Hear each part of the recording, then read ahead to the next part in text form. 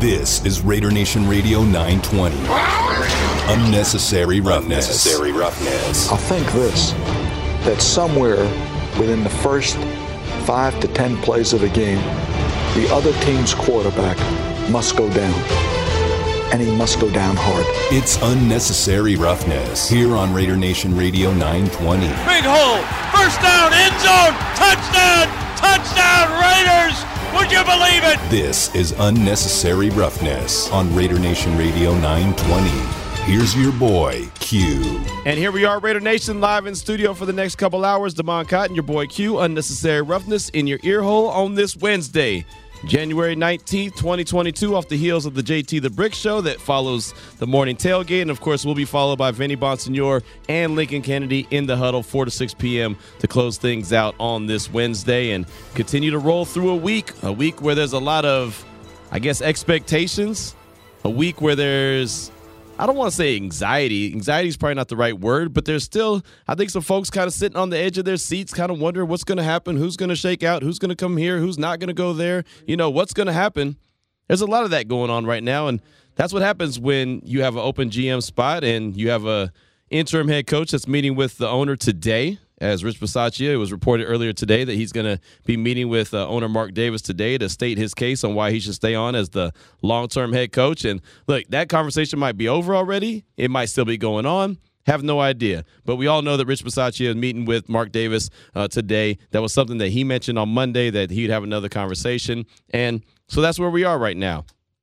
Don't like to speculate, don't like to throw a lot of things out there until we have a little bit more evidence, a little bit, more concrete. So we're not going to just sit here and say, all right, maybe this is an exit interview. Maybe this is we're going to solidify the deal here. I mean, just not going to do any of that. We'll just see how it all shakes out. And when we start hearing word, we'll pass that along as well. So we're here for you. We got an action-packed show and a couple things that we do know. As a matter of fact, there are some names that are on the interview request list as far as the GM position goes. And so that's what we'll address. And that's what we'll really talk about today, unless we get some kind of breaking news throughout the course of the show, which you never know.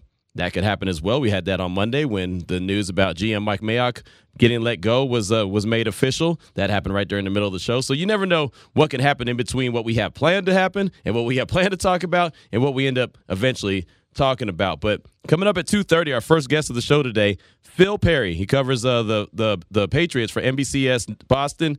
He does a fantastic job with that. I had him on many times when I talked to anything about the Patriots and doing any kind of preseason like conversation or just anything Patriots. Phil does a great job. Well, there's a couple Patriots that the Raiders have on their, I guess I'd call it wish list, their interview request list. Jerod Mayo, the head coach. A lot of people think that that's not really a real interview, but I think it is. Jerod Mayo's getting a lot of attention across the league. Matter of fact, Denver, I believe, is meeting with him for the second time. The Bears have requested him. Multiple teams have requested Jerod Mayo. So let's not think that that's just like a Rooney Rule interview. I think that's a real deal interview. Jerod Mayo's been a guy that the Raiders have requested. And then also Dave Ziegler, who you could say he's the player personnel guy. We'll get a better idea from Phil Perry when we talk to him at 2:30, because we all know that Bill Belichick is the de facto GM there in New England. We all know everything starts and goes and ends with Bill Belichick. So Ziegler is a guy who I know is a player personnel dude. He's a guy that some people think highly of across the league. We talked about him. That's a guy that the Raiders have requested an interview with. So we'll get a little bit of an inside idea of who Dave Ziegler is. And, usually throughout the course of the regular season on Wednesdays, we start to turn the page, right? We start to look ahead to the next opponent up on the schedule. Well, now there's no opponent to look ahead to. So now we're starting to kind of break down and dissect these different names that we're hearing that the interviews are coming in and the requests are being made by the Raiders to interview. So we'll start that off with Phil coming up at 2:30 to talk about those Patriots, both Jerod Mayo and Dave Ziegler. So that's a good way to get things started. I don't know. It feels like we're turning the page into the offseason. Well, I mean, that's what it is. We started turning the page to the offseason on Monday. But this is like the official. Let's get on people that are going to know about these GMs, these head coaching candidates. That's a good point. And it's just, I hate to say it, I hate that we're here. I mean, of course. I guess we all wish they were playing on Saturday or Sunday.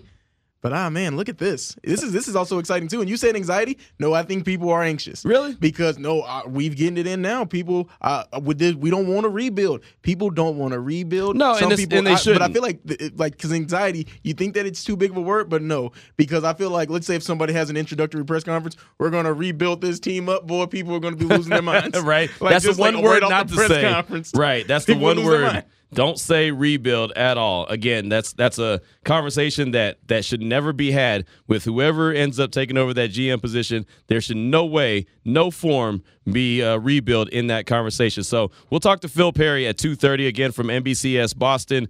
Covers the Patriots like a glove. Then at 3 o'clock, we'll continue to, turn the page, Damon, as we'll talk to J.J. Stankovitz, Colts.com. He joined us earlier in the season to talk about the Colts when the Raiders were playing the Colts. This time, we'll also talk about a potential GM candidate who the Raiders have made a request for in Ed Dodds. He's a guy that actually has some ties with the Raiders. He was an intern under Al Davis back in the day before he went off and really started to make a name for himself in the NFL. He's also a guy that we learned earlier today turned down the Bears. The Bears wanted to talk to him. They put in a request. I think they talked to him once, but they wanted to continue to have that conversation, and he withdrew his name. And he's done that before. He's done that with the Panthers as well. So this is a guy, in my opinion, who's very picky and choosy with where his next destination is going to be. Eyes on the prize. Because, you don't want to take a bad job. No, I mean, you don't. You don't get that many opportunities to have a crack at it. Reggie McKenzie was a GM with the Raiders, and he hasn't been a GM since. He gets let go. He's in the Miami Dolphin organization right now, but he's not the GM.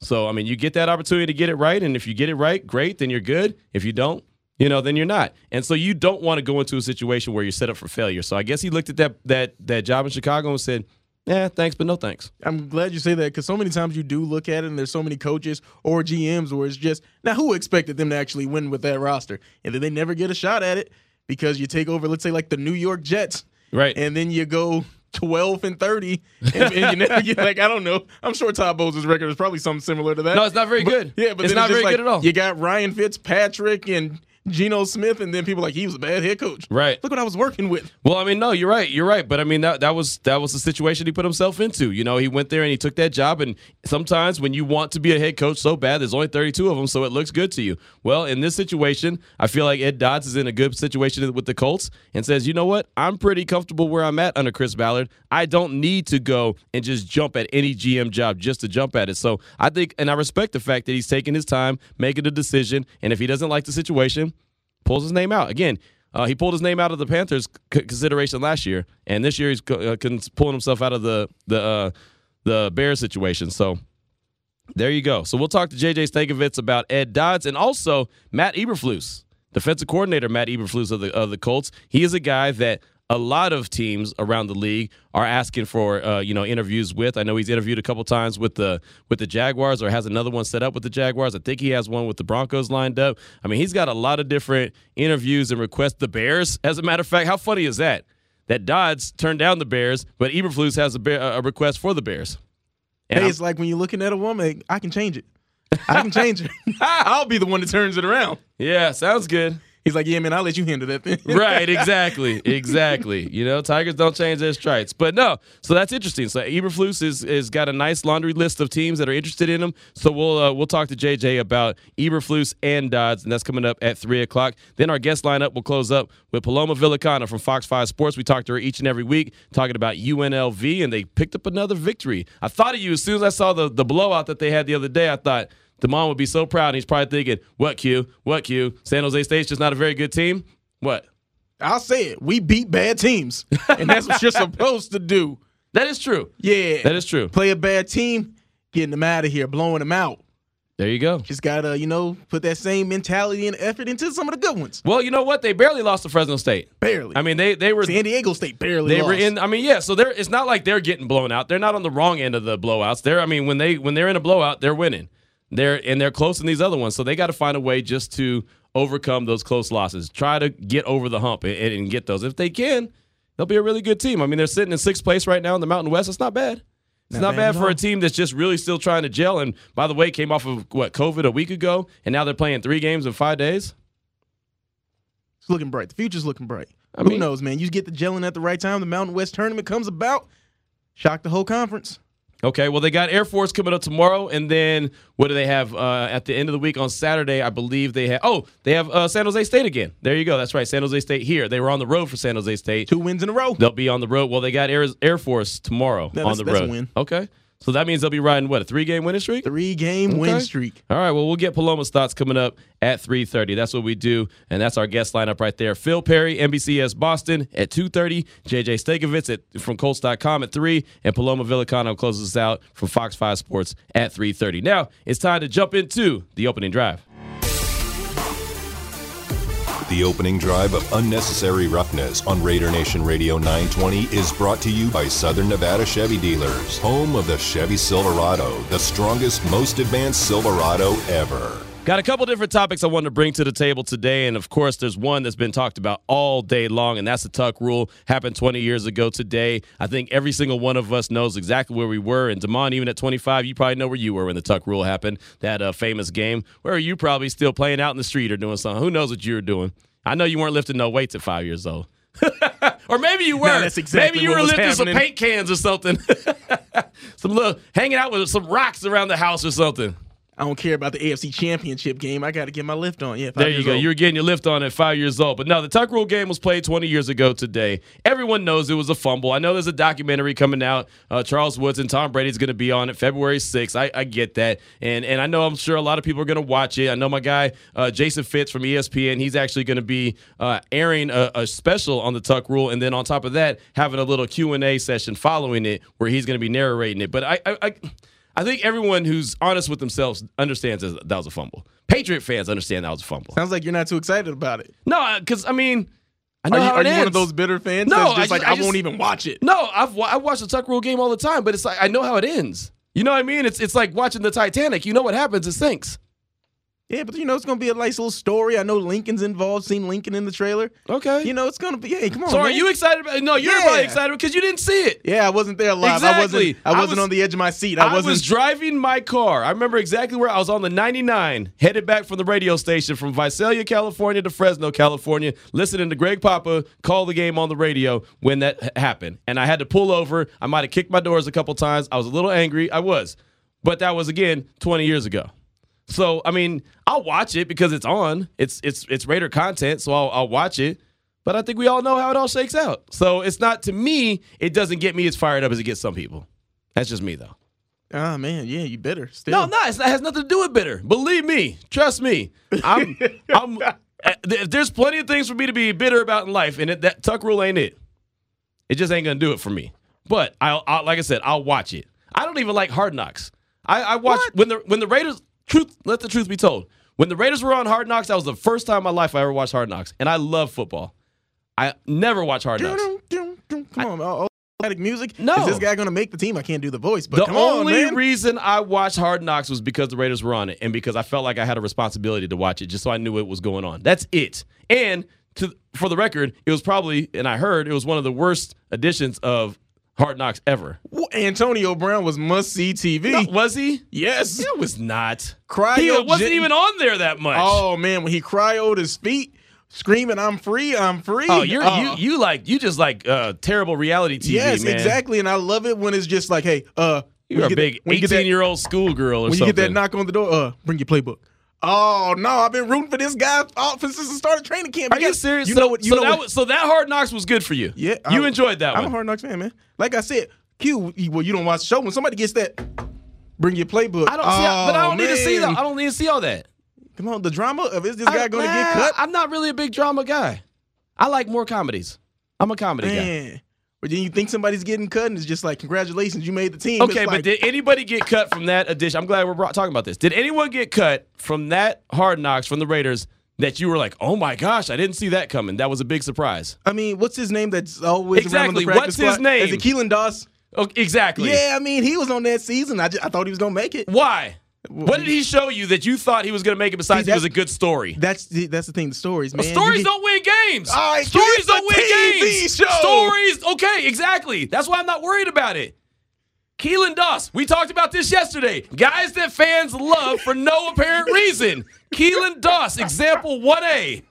I'm glad you brought this up. We can continue the convo.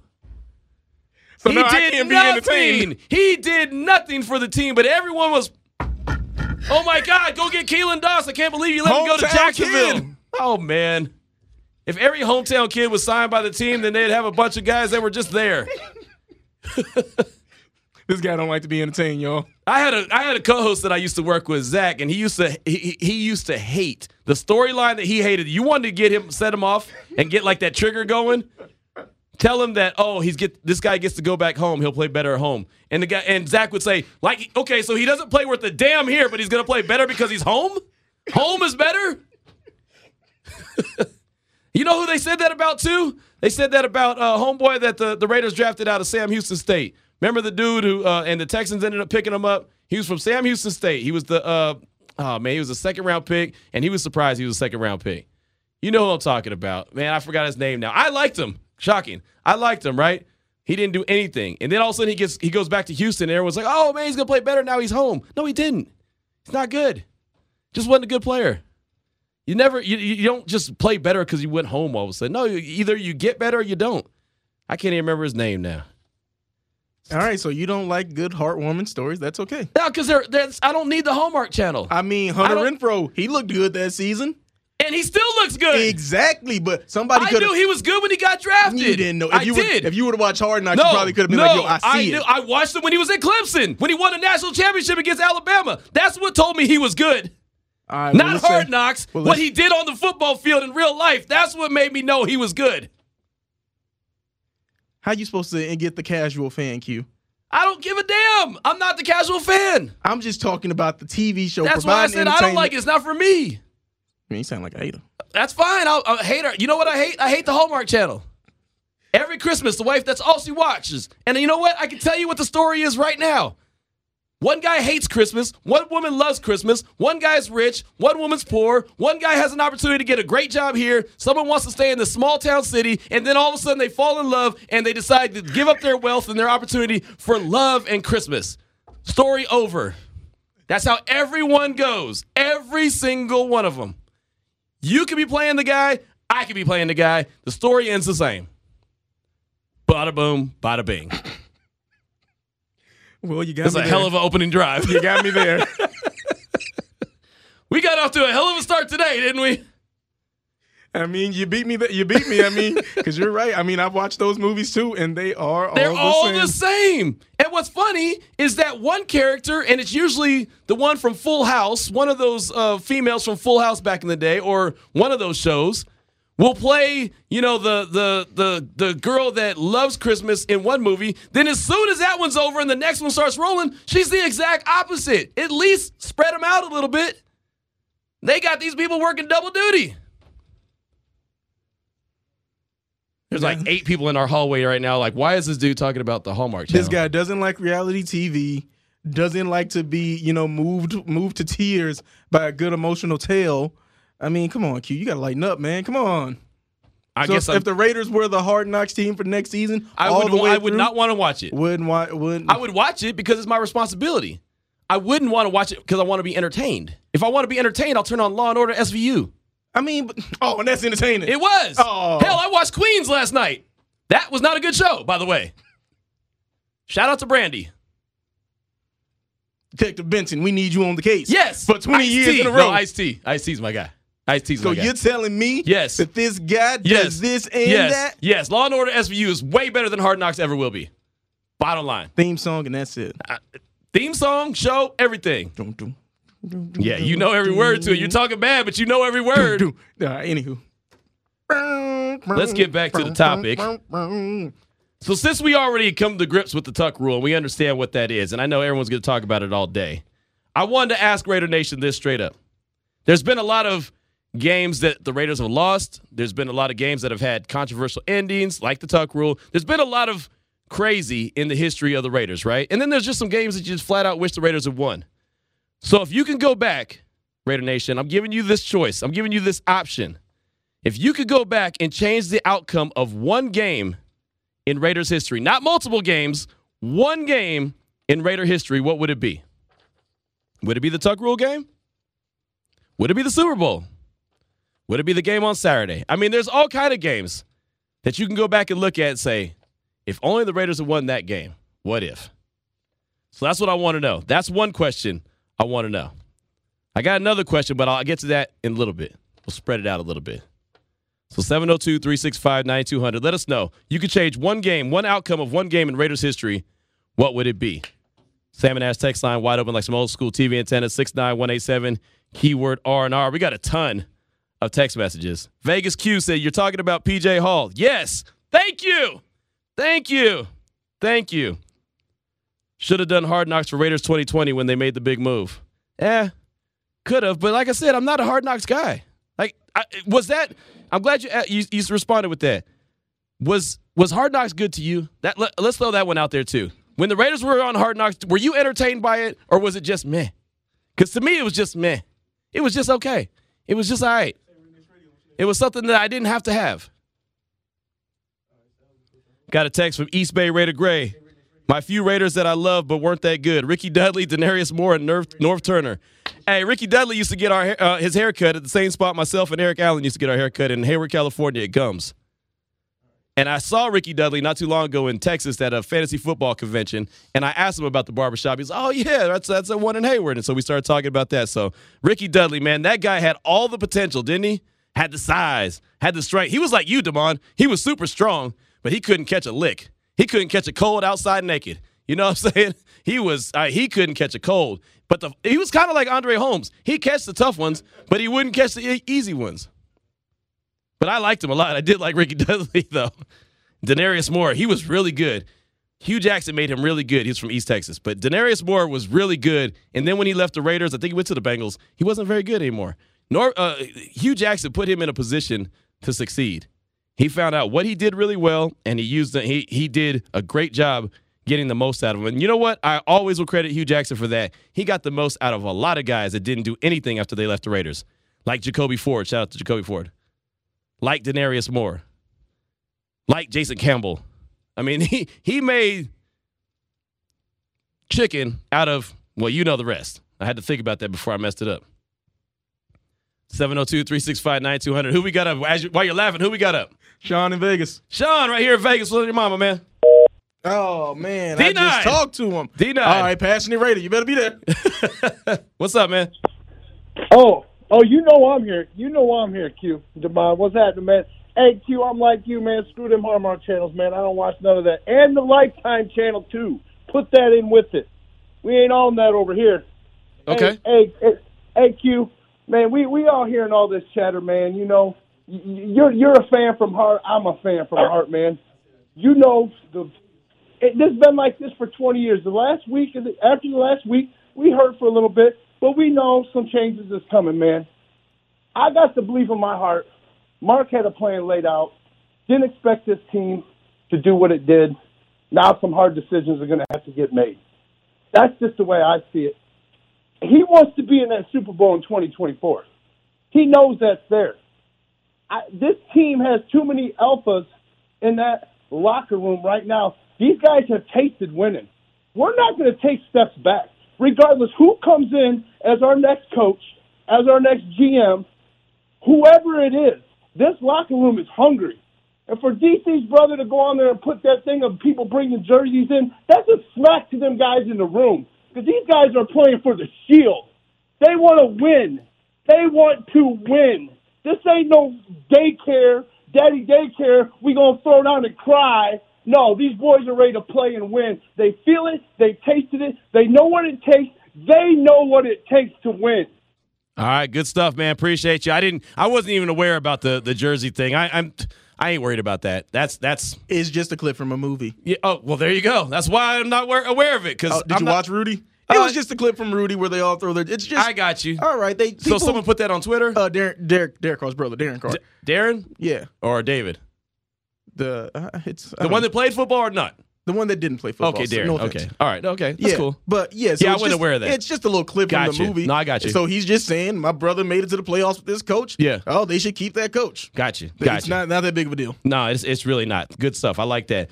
We got a text from Junebug from the Bay. Who doesn't have a cousin Junebug? I know, even you. Even you. You know you got a cousin Junebug. Hell, you might be him. You might be him, Damon. Damon, a.k.a. Junebug. No, here we go. Junebug from the Bay says, the game I would change has to be the Baltimore AFC Championship game. I think the Raiders begin a dynasty if Tony Siragusa doesn't fall on Rich Gannon. Boom. That's a great one. That is a fantastic one. I think that I would have to, have that one up there as well. That would be in my top 3 for sure. Like I said, picking one is tough, right? The Raiders have such a history that picking one game that you would change the outcome of is very, very difficult. But that's a good one, Junebug. I like that. Let's take one more call before we get to Phil. 702-365-9200. Who's up next? Fabian. What's up, Doc? My Q. Damon, how you guys doing today? We're blessed. Okay, so one game I would change, no doubt. Super Bowl in San Diego against the Tampa Bay Buccaneers. Yes, sir. I was there. Ooh. I walked around the stadium for an hour after the game. Give me a do-over. Move that game up 1 week. Instead of the Titans, they would have demolished Tampa Bay. So give me a do-over on the Super Bowl. Gotcha. I like it.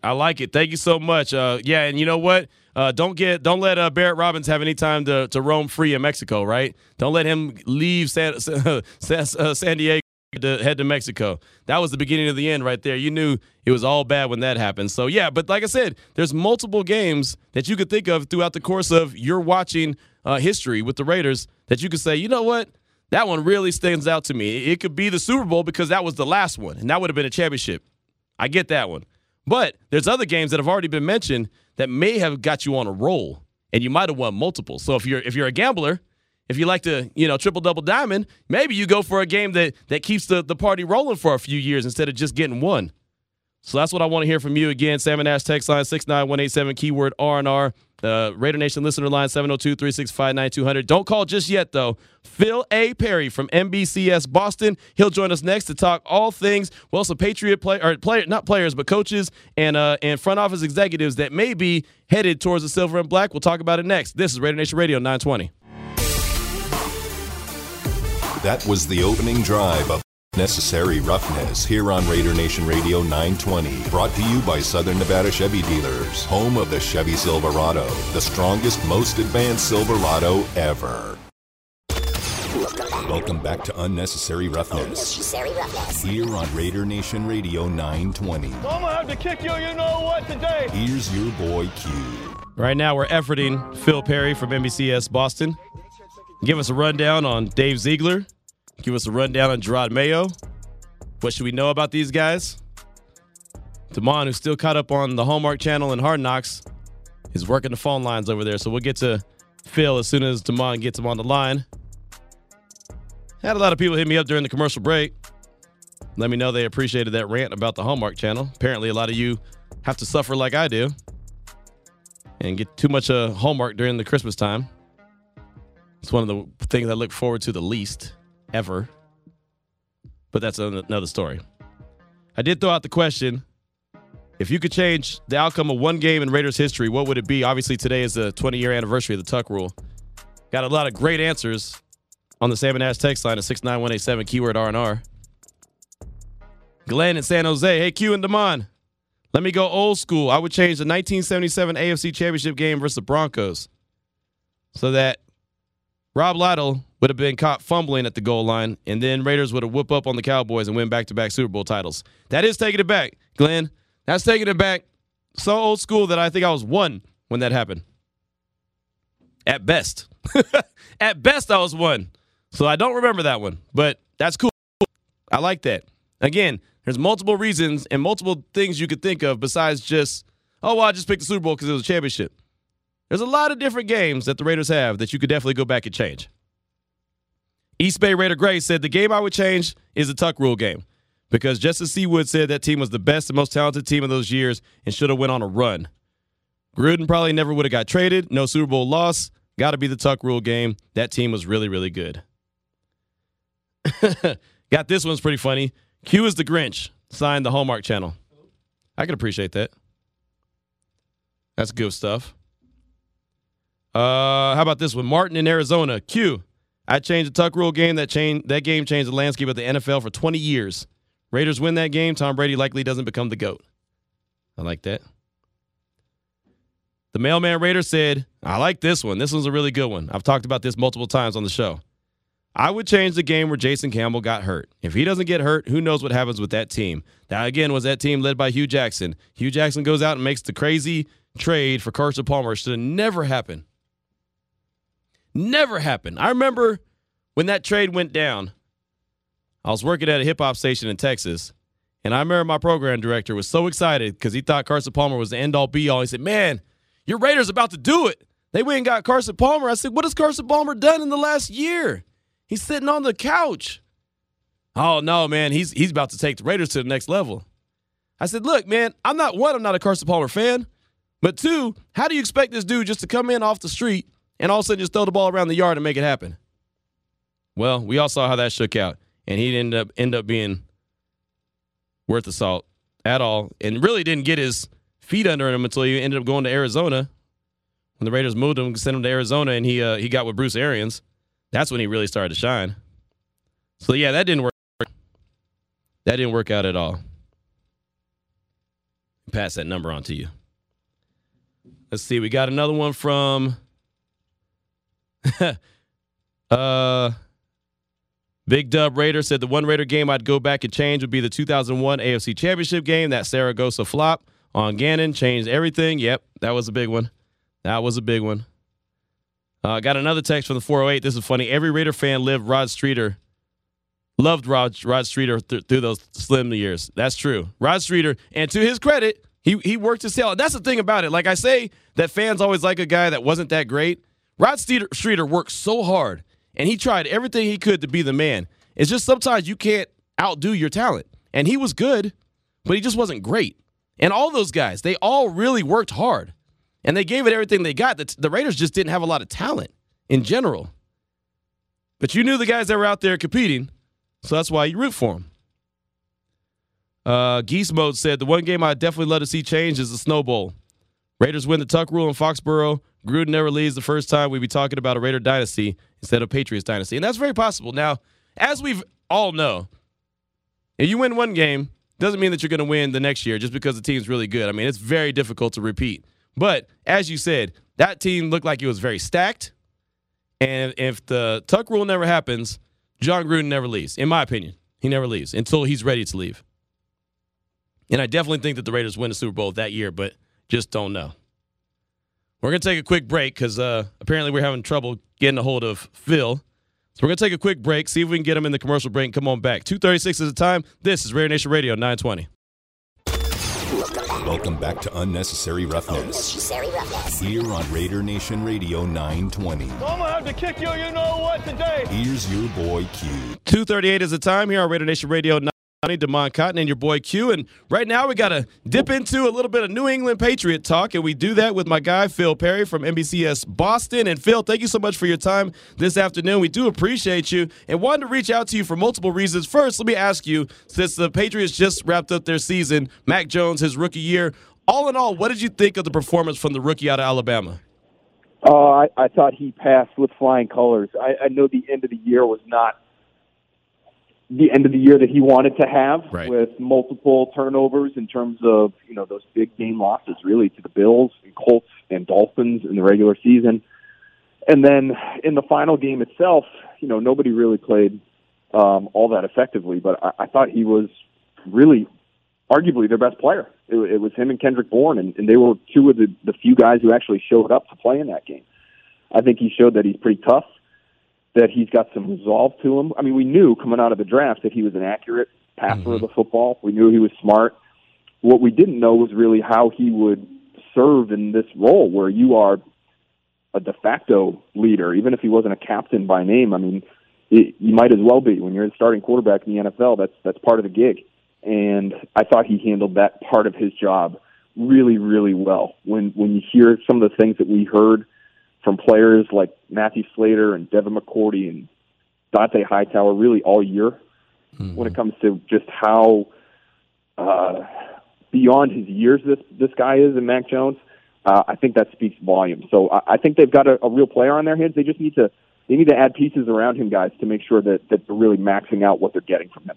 Yeah, well, he caught my attention. I mean, I watched him in Alabama a lot, but he caught my attention when he made Cam Newton expendable. You know what I mean? When they moved on from Cam as quickly as they did, I thought, okay, this guy's going to be a real player. Obviously, Belichick sees something in him that he likes. So that was that. So Mac Jones had a really good rookie year for the Patriots. I wanted to ask you about Dave Ziegler. He's in the player personnel department. He's the de facto GM, but we all know as Bill Belichick is the guy. So as the Raiders have an opening at their GM spot after Mike Mayock was fired on Monday, what if the Raiders are interested in Dave Ziegler, what would they be getting in him? What does he do, and what does he mean for the Patriots? We're getting somebody with a scouting background, right? And I think that's important to note first and foremost, because there is seemingly these two different paths that you can take when you're trying to find someone to lead your front office. And you can have somebody with a scouting background, or you can have somebody with a cap background and the money management part of the job. And that I think has a ton of value. I think they both have value. It's just a question of philosophically, who do you want organizing not just your cap, but building your roster? And Dave Ziegler, certainly has experience in both of those areas, but he has served in the scouting department for a number of years here in New England. And he's somebody who I think has been able to work his way up the ladder here in New England because of his ability to convey his opinions very clearly and concisely. And that may sound simple, but in a building like the one they have at One Patriot Place, where Bill Belichick oversees all, it can be tough to be definitive in what it is you're going to say, because you're going to have to back it up. And a lot of times there's, I think the general inclination for people there is to defer to Bill, right, and to tell him what he wants to hear. And from my understanding, that has not been the case with Dave Ziegler, and I think he's been rewarded because of that. I think that's the reason he is the guy that's, outside of Bill Belichick, running that front office right now. So they've got a lot of help there. Elliot Wolf has had a big role with the Patriots the last couple of years.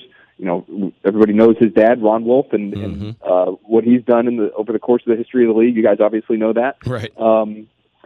Matt Groh, his dad, Al Groh, longtime friend of Bill Belichick, coached with Bill Belichick for many years. He's had a big say in things in terms of how things are being done on the scouting side. But Ziegler has been the guy this year, and he had big shoes to fill with Nick Caserio leaving, who had a number of different roles for the Patriots. And, Dave's not performing all of those. Nick Caserio was a de facto coach, really. He's on the headset during games. Right. Was participating in practices and things like that. And Ziegler's not doing as much of that as, even though he did do some of it in training camp. He was a very accomplished college football player, low level at John Carroll, Division III, but he knows what he's doing when he's out on the football field. And so, I think he brings a good, diverse, though rooted in scouting background that really would serve a team well. I think he's a fine general manager candidate because he was in large part the general manager for the New England Patriots this year, where they just had a massive offseason and went from being a 7-9 team to finding their quarterback of the future and building a playoff team. And again, it didn't end the way they wanted it to, but they were in the driver's seat in the AFC just a few weeks ago. Yeah. And so I think this year is a pretty good year for him to have on his resume. How much do you think that the multiple teams throughout the course of the league might want to talk to him? I know that, like I said, I know the Raiders put in a request to talk to him, but is he being heavily sought after right now? I think not compared to some other guys, but I think he'll end up having interest from a handful of teams here. And again, I think what he did this past offseason caught people's attention because there was this very clear and stated change in terms of how they did things, and there was more of a collaborative approach. That was sort of those were the buzzwords used this offseason. Robert Kraft was very open with us talking about this leading up to the draft, about how they were doing things differently this offseason. And so what does that mean? That means, it's not just the Bill Belichick show. Mm-hmm. And so that collaborative approach, is a lot of different people having their say, but it starts with Ziegler, really. And, then you get Wolf and you get Groh and you get some of these other guys. Steve Cargile's a very respected guy, pro scout here in New England. And so there's a lot of smart people in that building still, even though they have had several guys take off for other jobs. and he's right at the center of that approach. So, it doesn't surprise me at all that the Raiders and a few other teams here, I would expect over the next couple of weeks, show some interest in him. Talking right now with Phil Perry here on Unnecessary Roughness, Raider Nation Radio 920. My man Damon's got a question for you. Yeah, Jerod Mayo has also been requested to get an interview for the Raiders for their head coaching position. And I've got to ask, we've seen the track record with former Bill Belichick assistants, how they come in, they try to run it just like Bill, and it doesn't seem to work out. Brian Flores in Miami, Matt Patricia in Detroit. So is there anything different about Jerod Mayo's style that maybe he won't fall into those same traps as some of those other Belichick assistants? That's something that I can say pretty confidently. You get a very different style in terms of the approach and the personality from Jerod Mayo. Now, he is a Bill Belichick guy, and that he was drafted by Bill Belichick and played for him for a long time, and now has coached under him for a few years. But if you know Jerod Mayo, and we had the fortune of being able to work with Jerod on the media side of things. He actually worked with us at NBC Sports Boston for several years. He was an analyst. We had a lot of fun with him on air. He was a natural. And he is, when you think of the Bill Belichick personality, you're going to think of the complete opposite end of the spectrum with Jerod Mayo. I can promise you that. I think I just got off the phone with a player who, played under Jerod on that side of the ball and knows him very well. And he said, I think in terms of the energy and the youthful energy that you're going to get from Jerod, he's, people shouldn't be thinking of him as a mini Bill. Like, he's more in the mold of some of these other coaches, even though he hasn't spent time with a Sean McVay or a Matt LaFleur. Like, that's the kind of energy, that's the kind of personality that I think you're going to get where it really resonates with players, and especially the modern-day player. I mean, Bill Belichick, great as he is, I still think he's the best coach in the league. He's 70 years old. Right. He's about to be 70 this spring. Gerod's 35. He's about to be 36 years old. So he's going to be able to relate to guys. He's going to have a ton of energy. He's a highly intelligent, not just football mind, but mind, period. He's been successful in business. He was successful with us in the media space. So he's going to bring a lot to the table as a potential head coach. And he's getting a lot of attention. I know the Texans have tried to talk to him. I know that the Broncos talked to him today. I mean, he's been getting a lot of different requests and interview opportunities. And so do you feel like this could be the offseason where you see multiple guys leave the Patriots, including Jerod Mayo? I do. I think it could be the year. And, I think it's a question of our team's going to be able to get over the fact that he does not have a ton of coaching experience. I mean, that part is obvious. He would tell you that himself. But he was a coach on the field for so many years here. And the fact that he, very quickly was able to take a real leadership role here in New England. It is a little bit of a muddied hierarchy with Bill Belichick, obviously, as the primary defensive mind on the staff. But then Jerod Mayo and Steve Belichick essentially sharing defensive coordinator duties.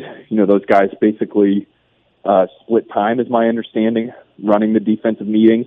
And there might be weeks where, Steve Belichick is really the one kind of, when he's addressing the defense, focused on the game plan and the calls that are going to go in that week. And Mayo will then get up and kind of be more on the personnel side of things, talking about the team's other players and what they bring to the table.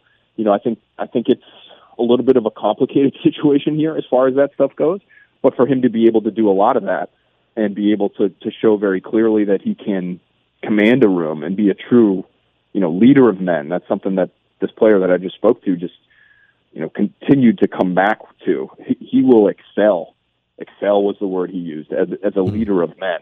I think for him to be able to show that and do it in front of an experienced, a new team in some ways, but a really experienced group. When you look at Dante Hightower and Devin McCourty and, even Matt Judon, he's new to the team, but he's not new to the league. Right. Like, you got to make these guys better. You got to show them that you know your stuff as a coach. Yeah, you can have all the respect in the world as a player, but if you're not getting your players better, your message isn't going to resonate. But that wasn't the case with Jerod. He was really able to make some real changes for that defensive unit in the short time that he's been coaching. Talking right now with Phil Perry from NBCS Boston here on Unnecessary Roughness, Raider Nation Radio 920. Just got a couple more questions for you. My man Damon, he had mentioned Brian Flores, and I like Brian Flores. I like the job he did in Miami. I remember, and I'm sure you do too, in Atlanta after the Patriots won the Super Bowl, he actually walked back to the team hotel with his family. He didn't get on a bus. He didn't do any of that. He walked back and said, this is going to be the last time I'm going to be, just amongst friends and family, just hanging out, because he was going to go to Miami to take that job. How surprised were you that the Dolphins got rid of him? Very. For him to earn them back-to-back winning seasons as the head coach there, and after having taken over what was the biggest mess of a roster probably in the NFL to start 2019. Now, I remember being there for a Patriots game in 2019. It was the one game Antonio Brown played with the Patriots, and they blew them out, and that was a disaster of a roster. They played Josh Rosen in that game. It was a mess. I couldn't believe that by the end of that season, that same team went to Gillette Stadium, beat the Patriots in the season finale, prevented the Patriots from getting a bye in the playoffs, and the next week the Patriots hosted the Titans and lost, and that was Tom Brady's last game in New England, in large part because Brian Flores got that team to buy in quickly, and maximize the talent that they had, which wasn't much, to the point that they were able to knock off the greatest quarterback and greatest coach of all time in a real important game where they had a lot on the line. And so for him to then come back with 2 consecutive winning seasons, shocked that they moved on from him, but I will not be shocked at all when he gets a new job, and I'm anticipating that'll happen very soon here. Yeah, Phil, so I'm imagining that you spent some time around him in New England. Do you think that there's any truth to he rubbed people the wrong way, bad with people? Basically, they're just painting him out to be a guy who didn't talk to assistants or didn't want to be involved around people personally. Did you get that vibe from him, and do you think he gets another job this cycle? Yeah, I flat out don't believe that. Just from knowing him as I know him as a person, and from knowing the people that he worked with most closely here in New England, and the respect they have for him, and the respect they have for his ability as a communicator. Is he gonna be warm and fuzzy and tell everybody what they want to hear all the time? No, but he's honest, he's clear, he's frank. I think players will still tell you, the ones that were here for that in 2018 when he was essentially running the defense. You couldn't find a guy who was more willing to collaborate than Brian Flores. And I know he wasn't a head coach, and it's a different situation in Miami, but he was the de facto defensive coordinator that year. And instead of taking the reins himself and saying, this is going to be my show, he incorporated a lot of other guys that he had worked with for a long time and said, okay, we're going to divvy up the responsibilities here. And to a man, players will tell you that was one of the cleanest seasons we've had from a defensive coaching standpoint. And it was because of what Brian Flores did really at the top. He's working under Bill Belichick, but he had a lot of leeway. Bill likes to do this thing where he doesn't give out the titles. First year, when you're a first-year defensive coordinator, you won't have that title until your second year. It's a weird thing that he's done for a long time.